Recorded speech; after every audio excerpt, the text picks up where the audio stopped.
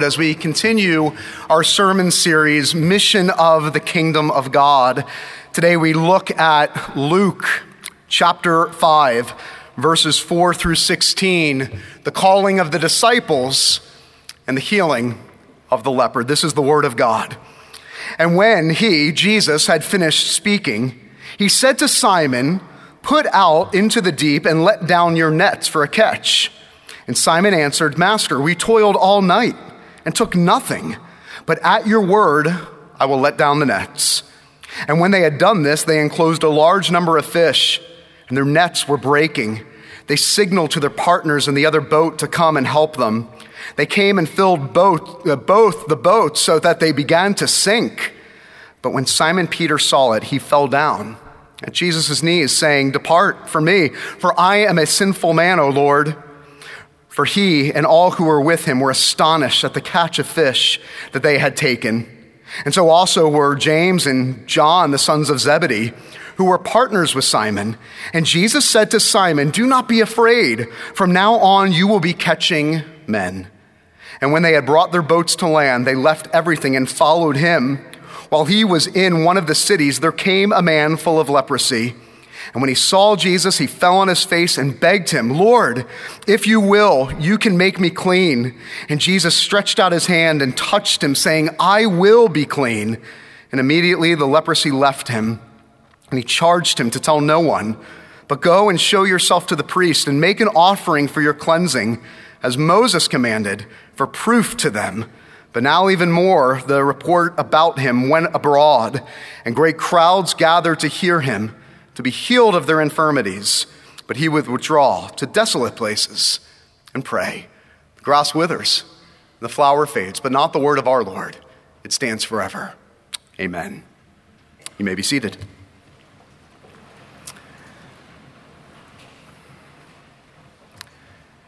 Everybody needs a job description.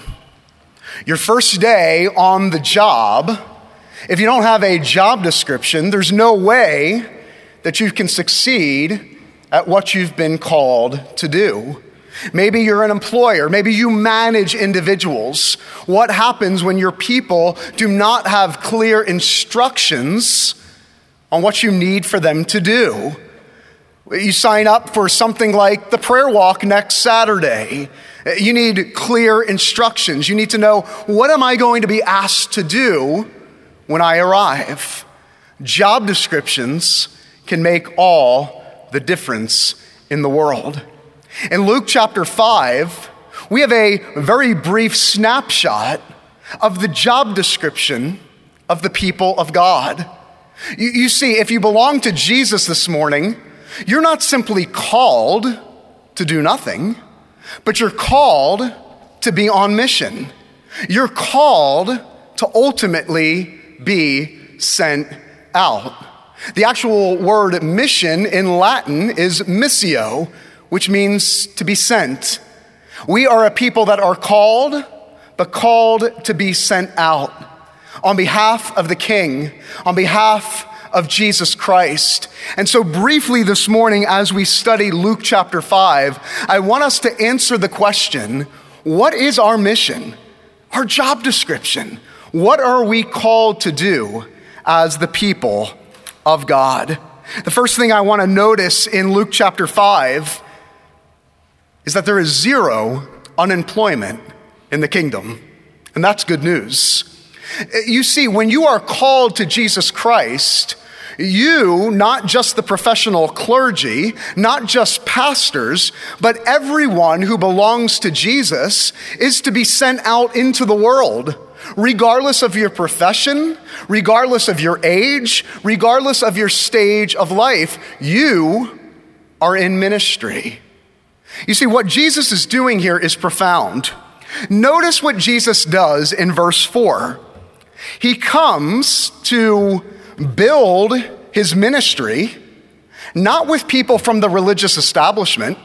You would think that Jesus would go to the temple, the holy people, the professional clergy in the temple. But where does Jesus go?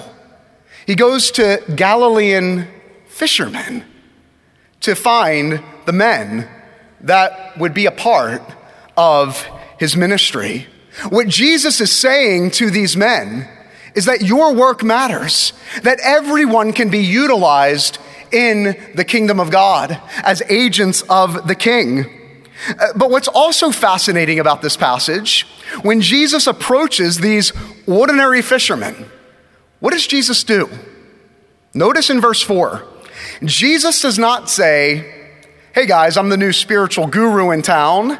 I've come to talk to you about your private devotional lives."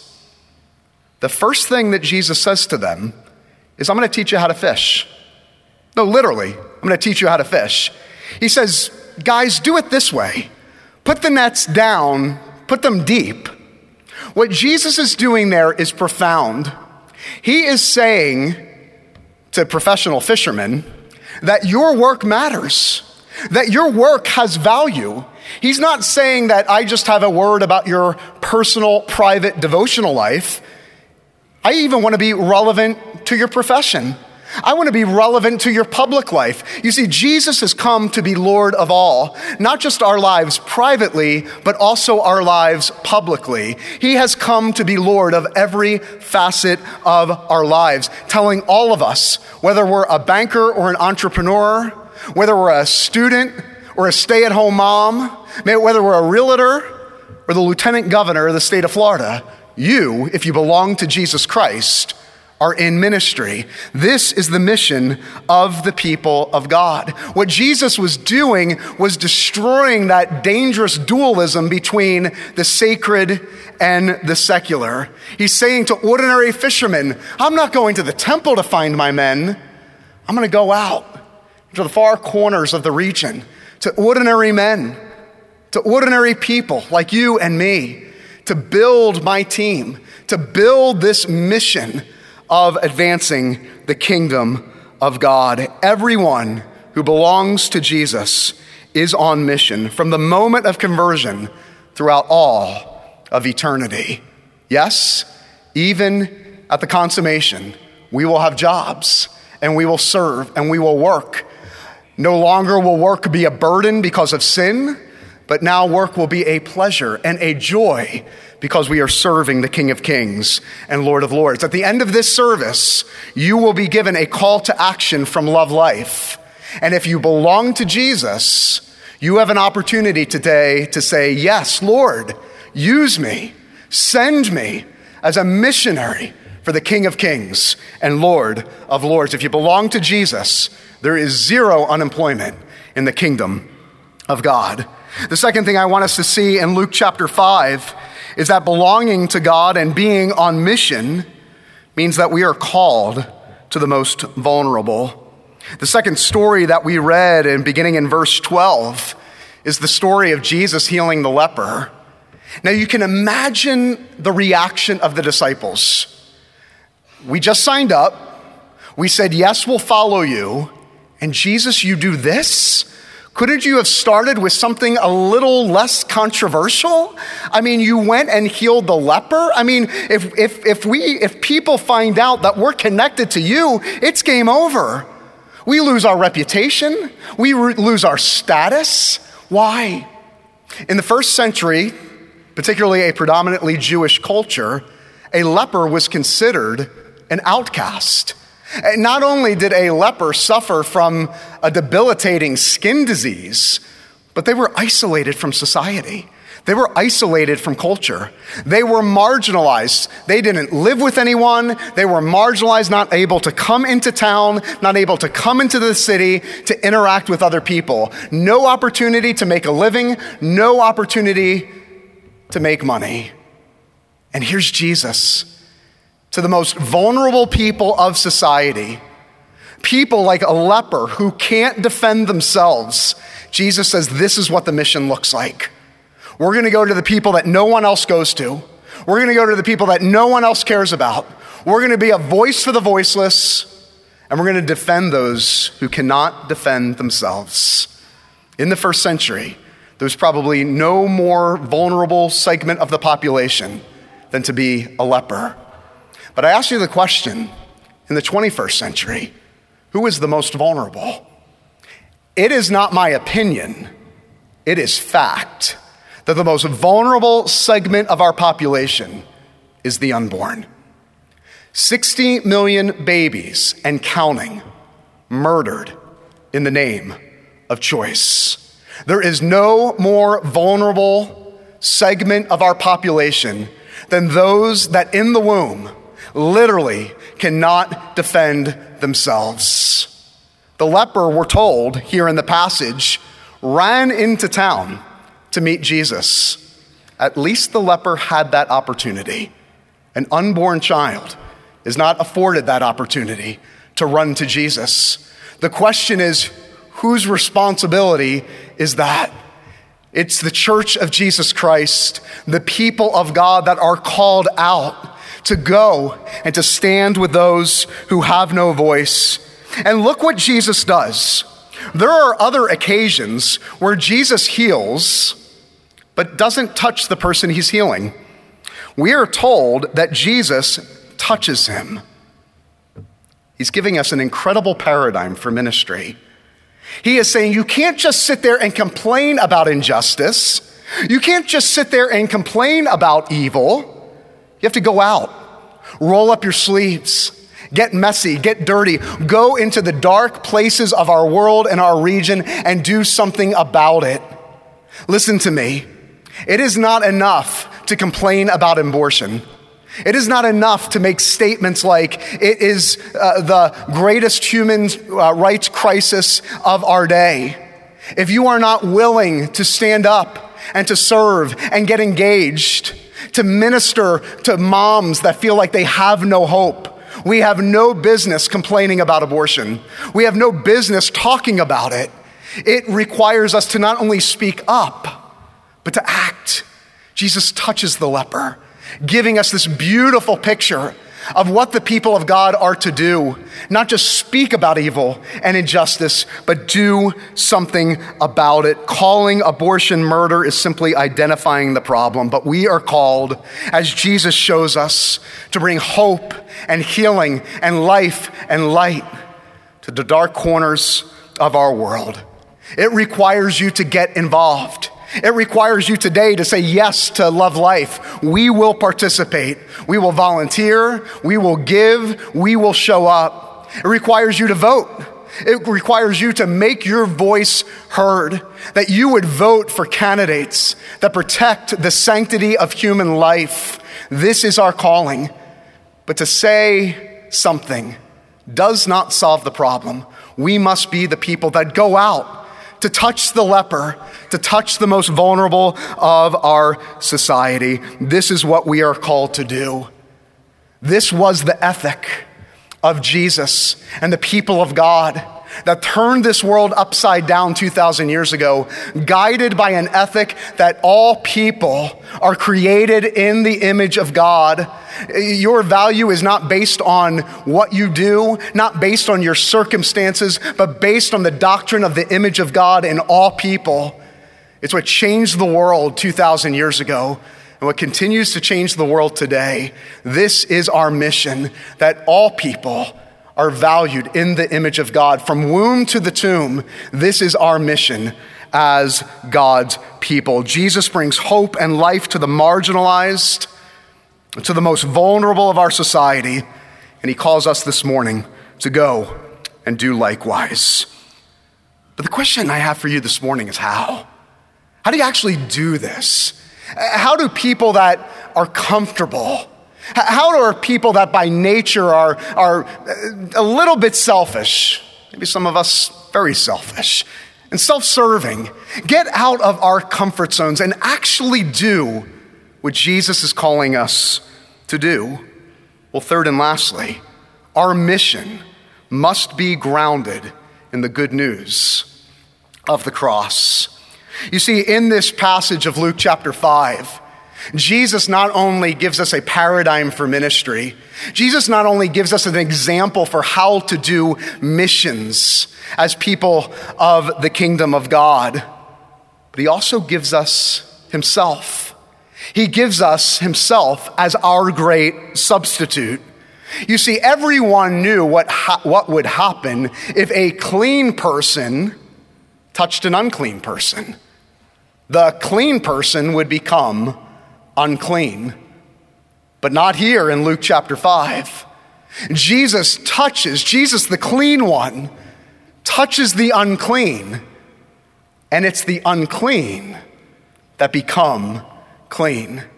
You see, what Jesus was showing us is that he has come into the world not just to serve us as our great example and as our great model, but as our substitute. It is a snapshot of the gospel of Jesus Christ that the clean one came into this unclean world, and while we were yet sinners, Christ died for us. The good news of the gospel is that we are worse than the leper. We not only have something that is physically, but spiritually killing us, our sin.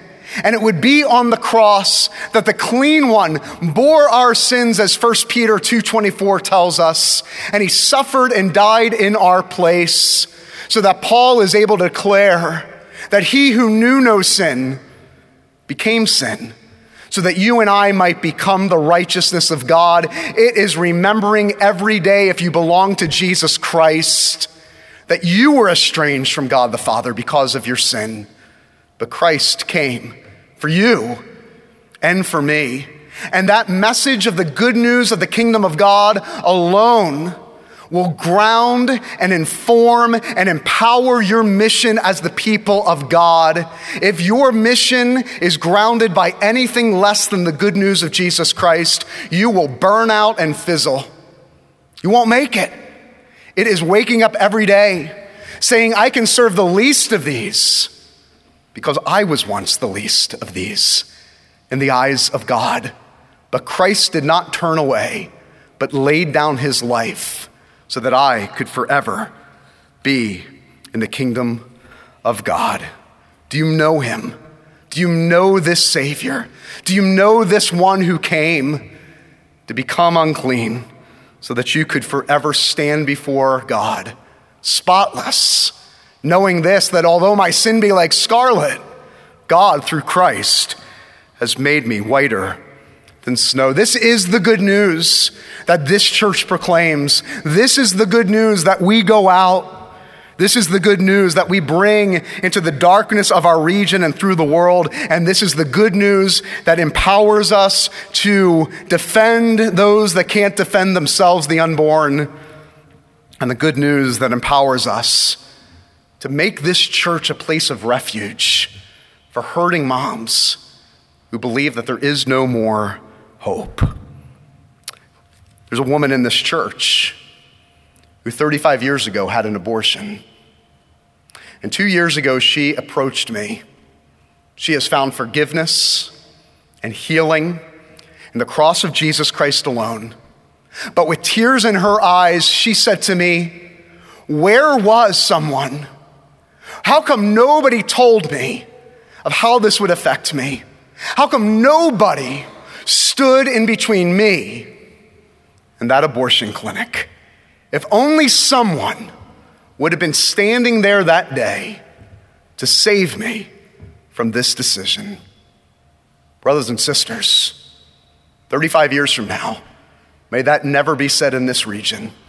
May it never be said that no one was standing in between that scared mom and that abortion clinic. May it never be said in this region that people didn't know, because we are the ones that are going out as champions of the light of the good news of Jesus Christ. It means that today it is not an option to do nothing. It means the only option is to say, yes, Lord, send me, salt of the earth, light of the world, bringing hope and life into a lost and dying world. We talk a lot in this society about choice and the power of having choice. Well, we have a choice today. We have a choice today as the people of God at Coral Ridge Presbyterian Church to build a culture of life in this region on mission as citizens of the kingdom of God. May we pray. Our Father and our God, Lord, it's in this moment that we look to you for hope and for healing.